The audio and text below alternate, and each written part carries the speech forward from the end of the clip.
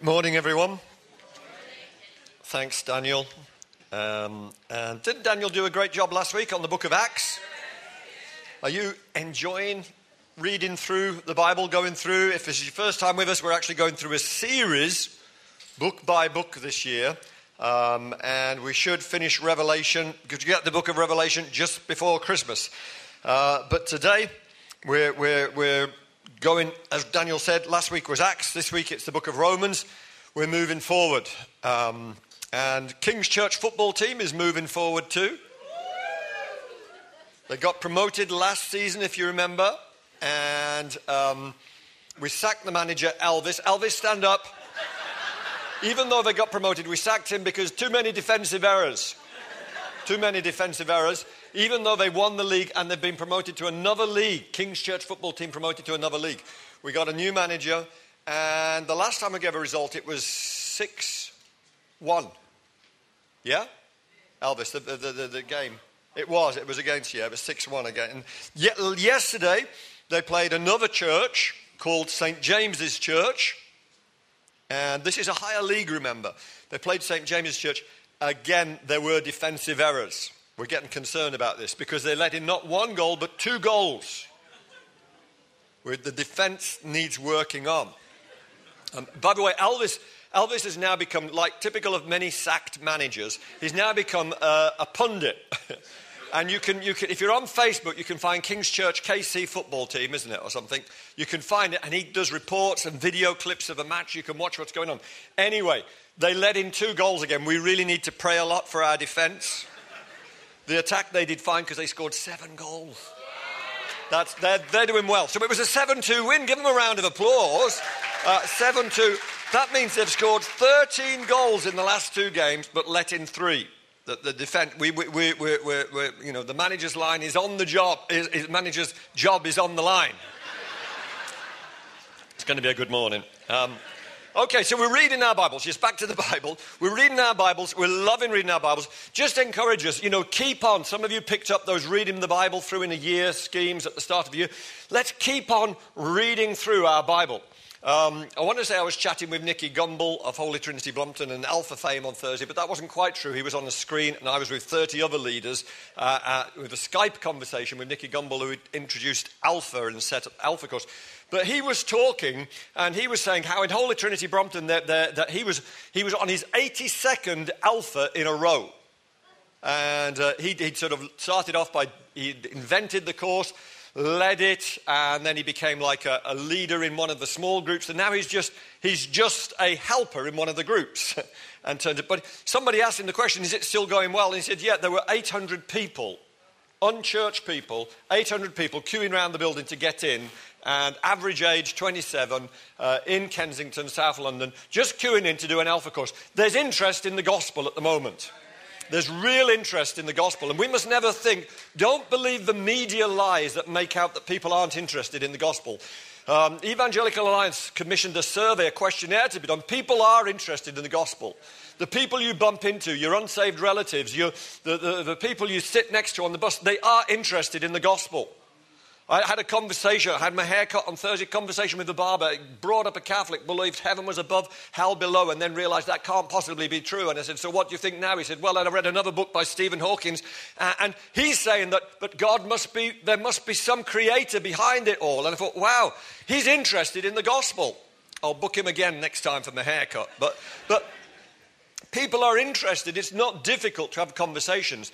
The book that we're going to look at today is a really important one because it's the book of Romans, and it really answers the question, what is the gospel? What is the gospel all about? It's an interesting book because Paul wrote this book to Paul in the order. We've got the books that Paul wrote, not in the order that they appear in the Bible, but in the order that they were actually written. And can we see that slide? No, next one. There we go. Those are the order that the books were written in. And you can see Galatians was actually the first book he wrote, and Romans wasn't written in one of the middle books. So why do you say, do we have Matthew, Mark, Luke, John, Acts, and then Romans?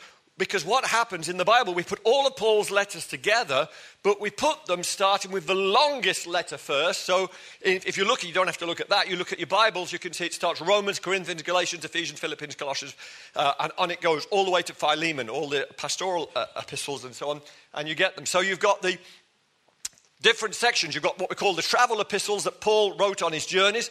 So Romans was written towards the end of Paul's third journey, missionary journey. Then we've got the prison epistles when Paul was in prison, and that's Colossians, Ephesians, Philippians, Philemon. Then you've got the pastoral epistles that were written upon his release, and then during his second term in prison to Timothy. And so, interestingly enough, Paul often wrote to churches which he had founded. But Rome, the church in Rome, when he wrote to them, he'd never even visited there. And you wonder, why was Paul writing in AD 57 to a church that he'd never visited? Well, it's interesting because the church in Rome, I think, is in some ways is a bit similar to King's Church Central site, because it was a church that was comprised of different cultures. And the church in Rome had been founded probably by, we know from Acts chapter 2, on the day of Pentecost, there were visitors from Rome who were amongst the crowd that heard the people speaking in tongues, praising God, declaring the wonders of God in other languages. And we read in Acts chapter 2 that there were all sorts of people from all over the world, but people who were there, including visitors from Rome. It's almost certain, undoubtedly, those visitors from Rome went back, having heard Peter preach that anointed message on the day of Pentecost, transformed and changed, as Daniel pointed out last week, by the person and power of God, the Holy Spirit coming in him. Peter, who denied Christ just those weeks earlier, here he is on the day of Pentecost preaching the gospel. 3,000 people added to the church, including, undoubtedly, I believe, visitors from Rome. And those visitors from Rome, just as we've got visitors today, we've got Simon from Switzerland, we've got Benjamin from France who I've spoken to, we've got Holly from Germany. There's people from all over the world here today. There's people from, and you think of your nationality, 40 nationalities we counted last time we did it. But people from all over the world were there on the day of Pentecost, but not 300, however many in this room now, but 3,000 went back. They went back and started the church in Rome, but they would have been Jewish believers who'd been transformed and changed on hearing the gospel. They went back to Rome, and living in Rome when they went back, people estimate there were around about 40,000 Jewish people living in Rome. They would spread the gospel message, probably first and foremost amongst the people who were of the similar culture to themselves. That just happens. And that's who the friendships were with and so on. And so the gospel grew, the church grew, and many were added to the church in Rome. This is before Paul hadn't visited.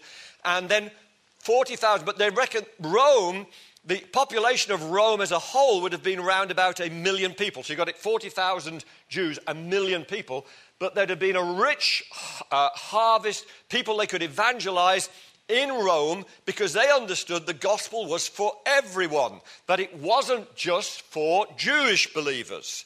And so the church in Rome grew, and soon you had Jewish believers and Greek believers and others, and Roman citizens as well, all living in Rome together.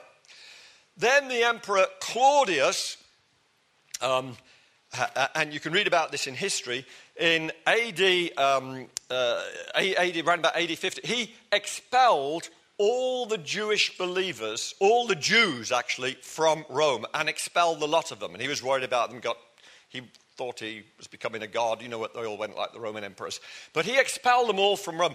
They were away for at least 4 years, probably more than that, but they were away for at least 4 years. Claudius died, and then another emperor, the Emperor Nero, got into power, and he said all these people could come back. So you imagine if you were in the church in Rome and you were a Jew, this is your church community. You love your church community. You help out with kids' work. You steward. You take up the offering. You do things. You lead a connect group. You do stuff. You do USMM. You're part of a church community. You're embedded in this church community. Sometime then, Theresa May up the road suddenly makes a declaration, you've got to leave. We're expelling you. Back to Europe. Back to Africa, back to Indonesia, back to wherever it is you've come from, and you're suddenly gone. Then another leader comes in. Imagine what that's like for the people here. They carry on. Those that haven't been expelled carry on. And habits start to form and ways of doing things start to form. But then Nero comes into power and he says, you can all come back now. So they all come, I'm going back to my church community. They come back, it's changed. Things are different.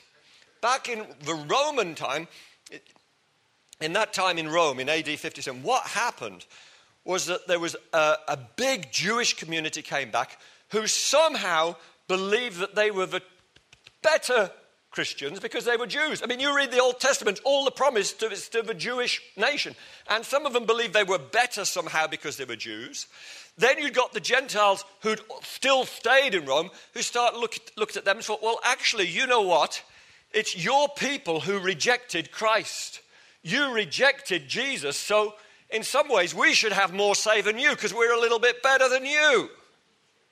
And so there was a conflict going on in the church in Rome. And Paul, by the Holy Spirit, even though he'd never visited that church, he's stirred to write a letter to these people and say, you've got to understand what the gospel is.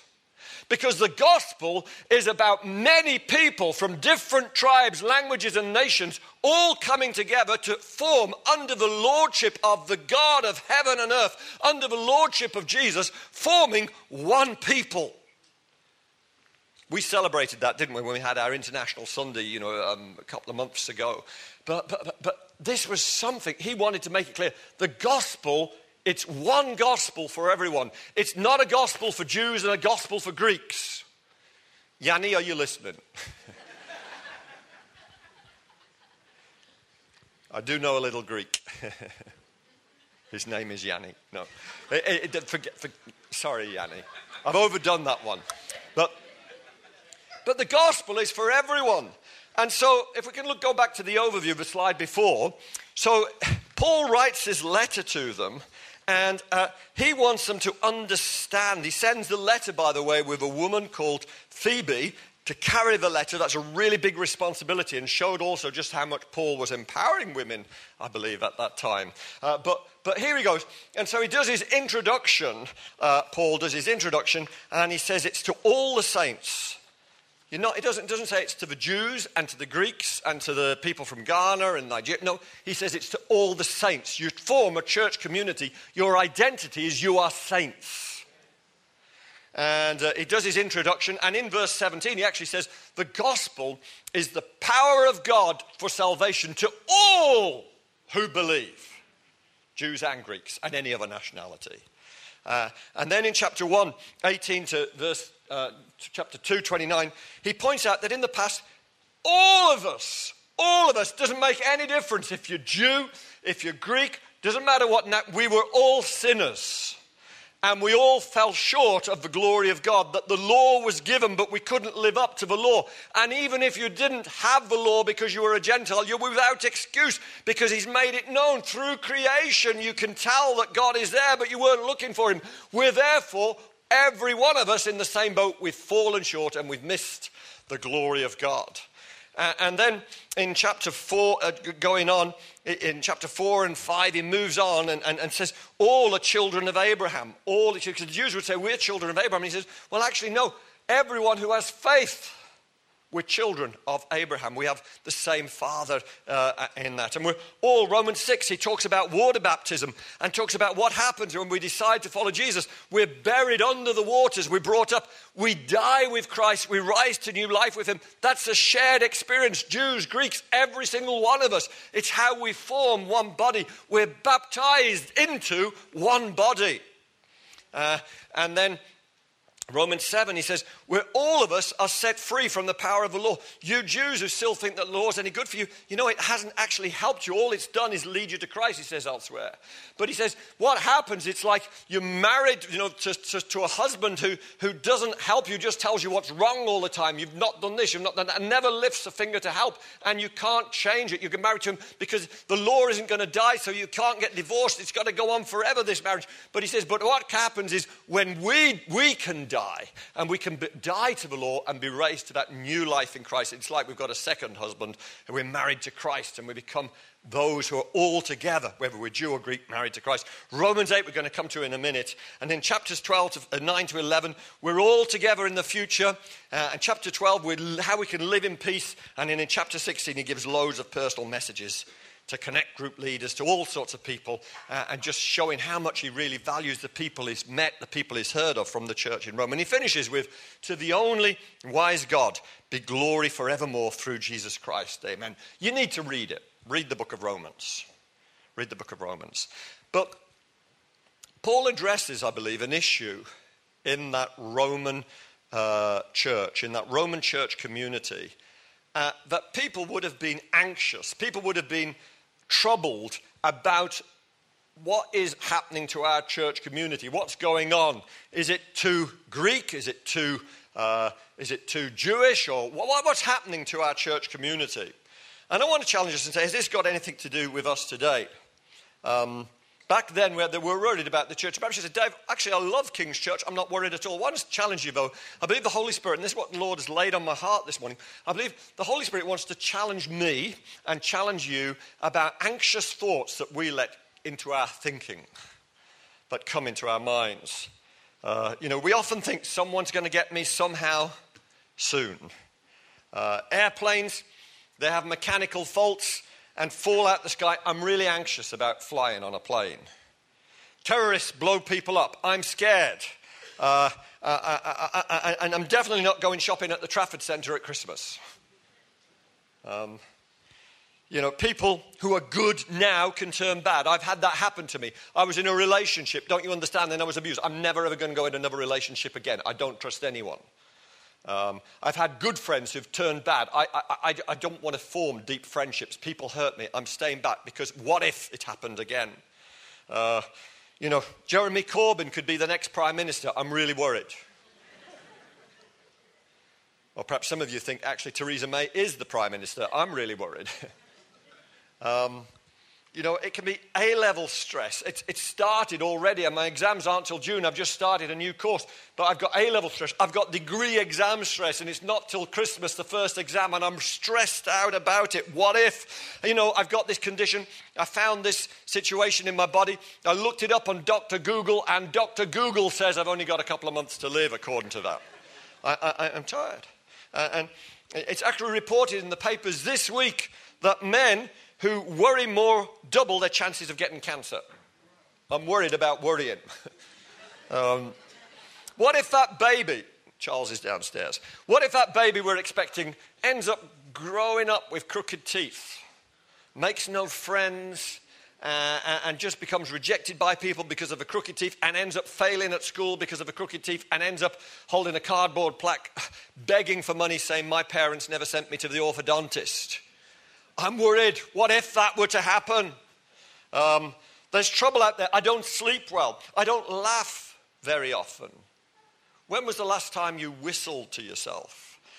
When was the last time you just enjoyed feeling the sun on your face? Anxiety, it can be a hailstorm, a meteor shower of what ifs, what if, and I can become really anxious about life. And there's bad luck, there's unhappiness, it's lurking out there to get me. It's only a matter of time.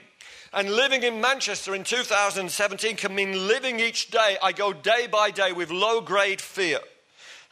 There's an edginess about me. There's a dread I have within my heart. And I believe there's a Damoclean sword hanging over my life that's going to fall any time. Spiritually, I'm anxious. Sin is still getting a hold of me. I mess up. I never change. I become critical. I become negative. I hurt people. I don't want to do it. I'm anxious about my spiritual state. I fall short of the glory of God. Here's the verses. Romans 8, verses 31 to 39. We're just going to read them together. Romans 8, 31 to 39. Anxiety. Roman church, anxiety about the state of the church. About us, it can be any of these things I've mentioned or anything else. But listen to this. And just let your anxious thoughts be overcome by the Spirit of God that's in the Word of God. Jesus said, my word is spirit. There's no difference between the Word of God and the Spirit. Let the Spirit of God just soak into your heart as you hear these words. Paul writes this, Romans 8, 31 to 39. What then shall we say in response to these things?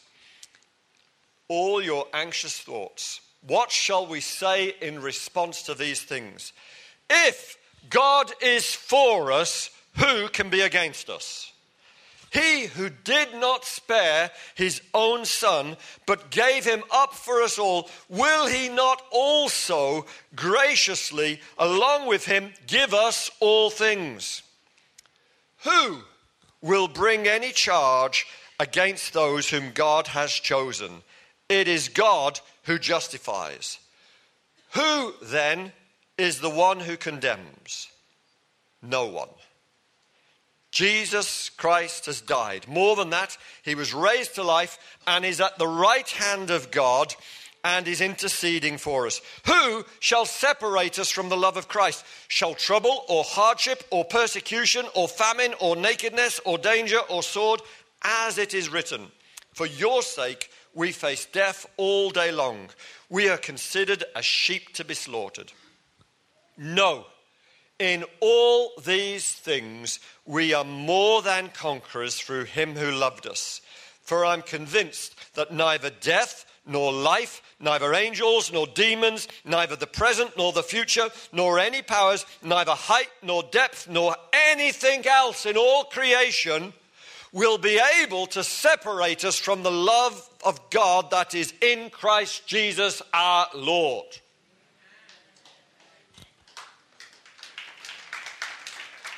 What incredible truth for Roman believers concerned about their church community. What incredible truth for you and I today. Whatever anxious thoughts might be trying to come into your mind this morning, last night, during this last week, nothing is going to separate you from the love of God. I once met a man called Terry Waite. He'd spent 5 years, 87 to 91, in solitary confinement, blindfolded for 4 of those years in the Middle East. He was the special envoy of the Archbishop of Canterbury at that time and a hostage negotiator trying to get... there was breach of trust. He was taken himself hostage by Hezbollah. And one of the things that these sort of groups do is they would take out some of the hostages from time to time, blindfolded, point a gun at their head, and then click the gun, and there'd be the empty sound. The person with the blindfold on them. Can you imagine the relief that they felt when they realized that was not a loaded gun? But can you imagine how they felt when they had to go back into their cell, knowing that the next thing could happen the next day, the same thing could happen the next day, and the gun could be loaded? But there was that sense of relief.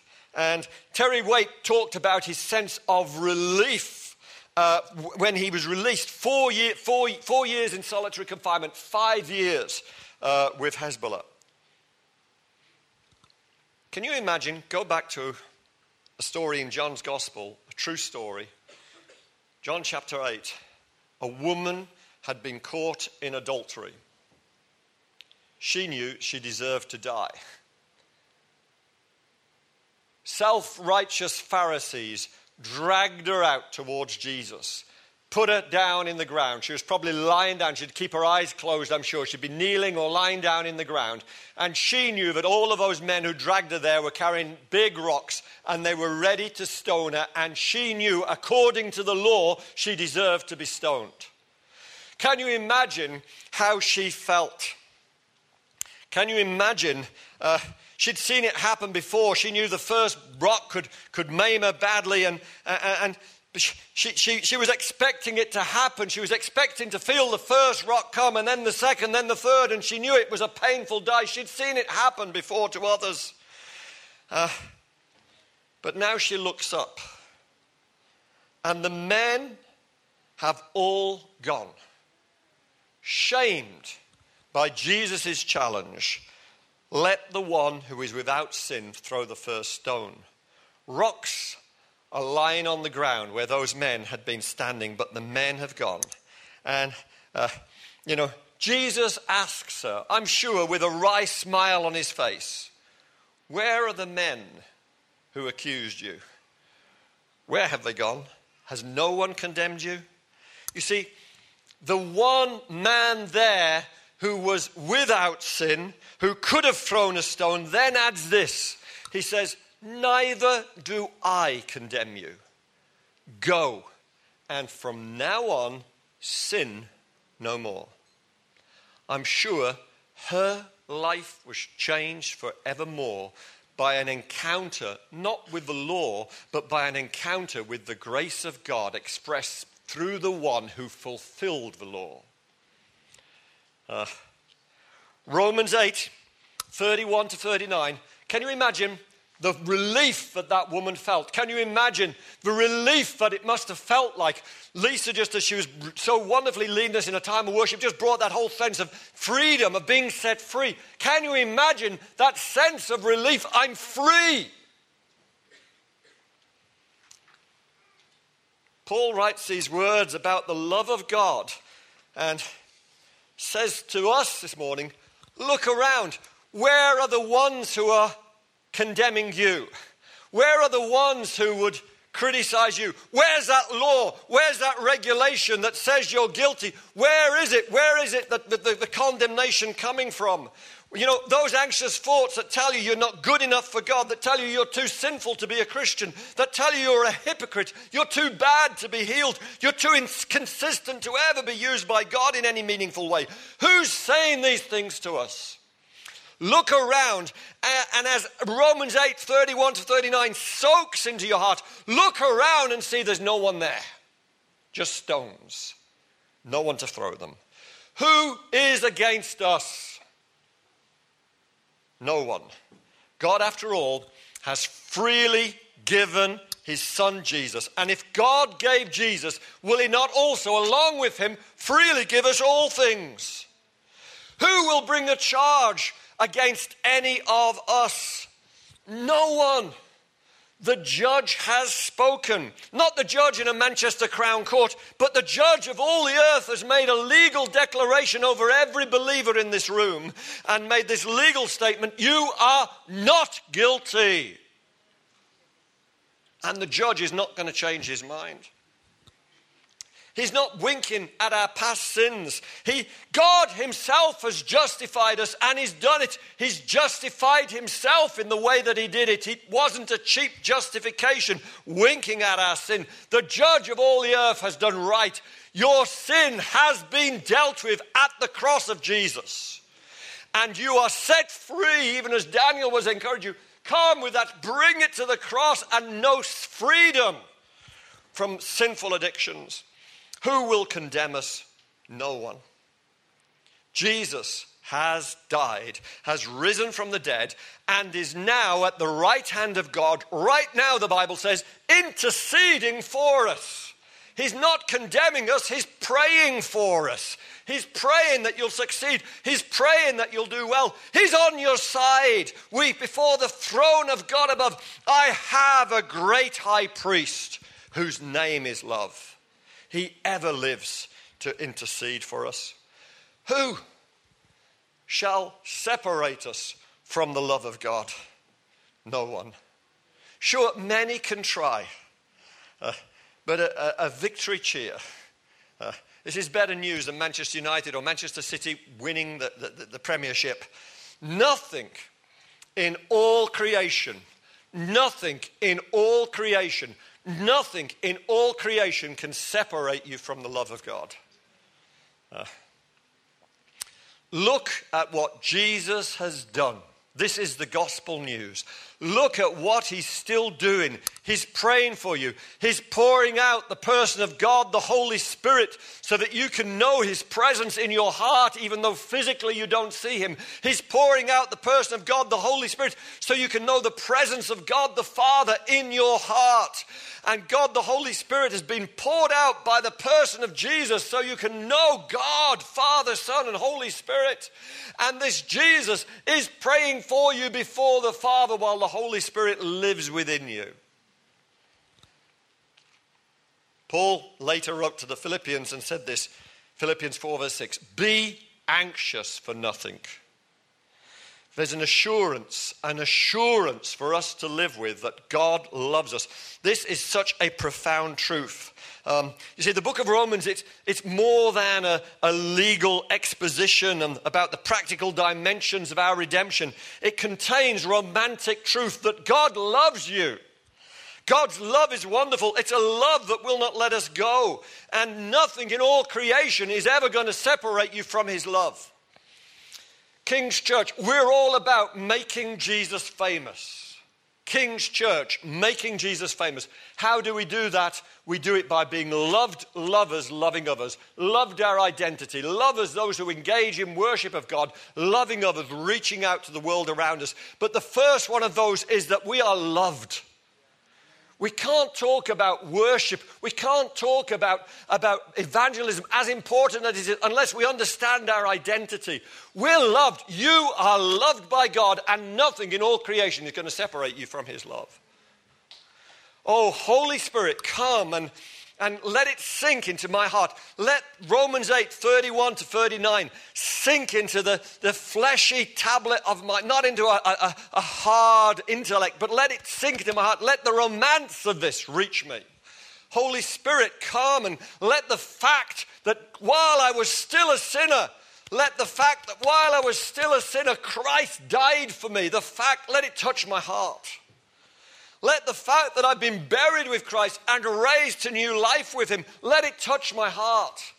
Let the fact that I'm more than a conqueror touch my heart because it's in Christ. And I just want the truths that are in this wonderful, wonderful book, Paul's masterpiece, Paul's exposition of what the gospel is. Let it reach me.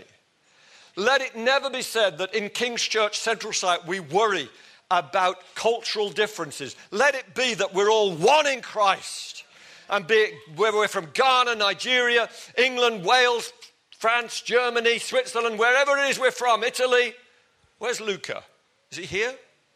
Our Italian. Luca, stand up. We have an Italian with us. So just give him a round of applause.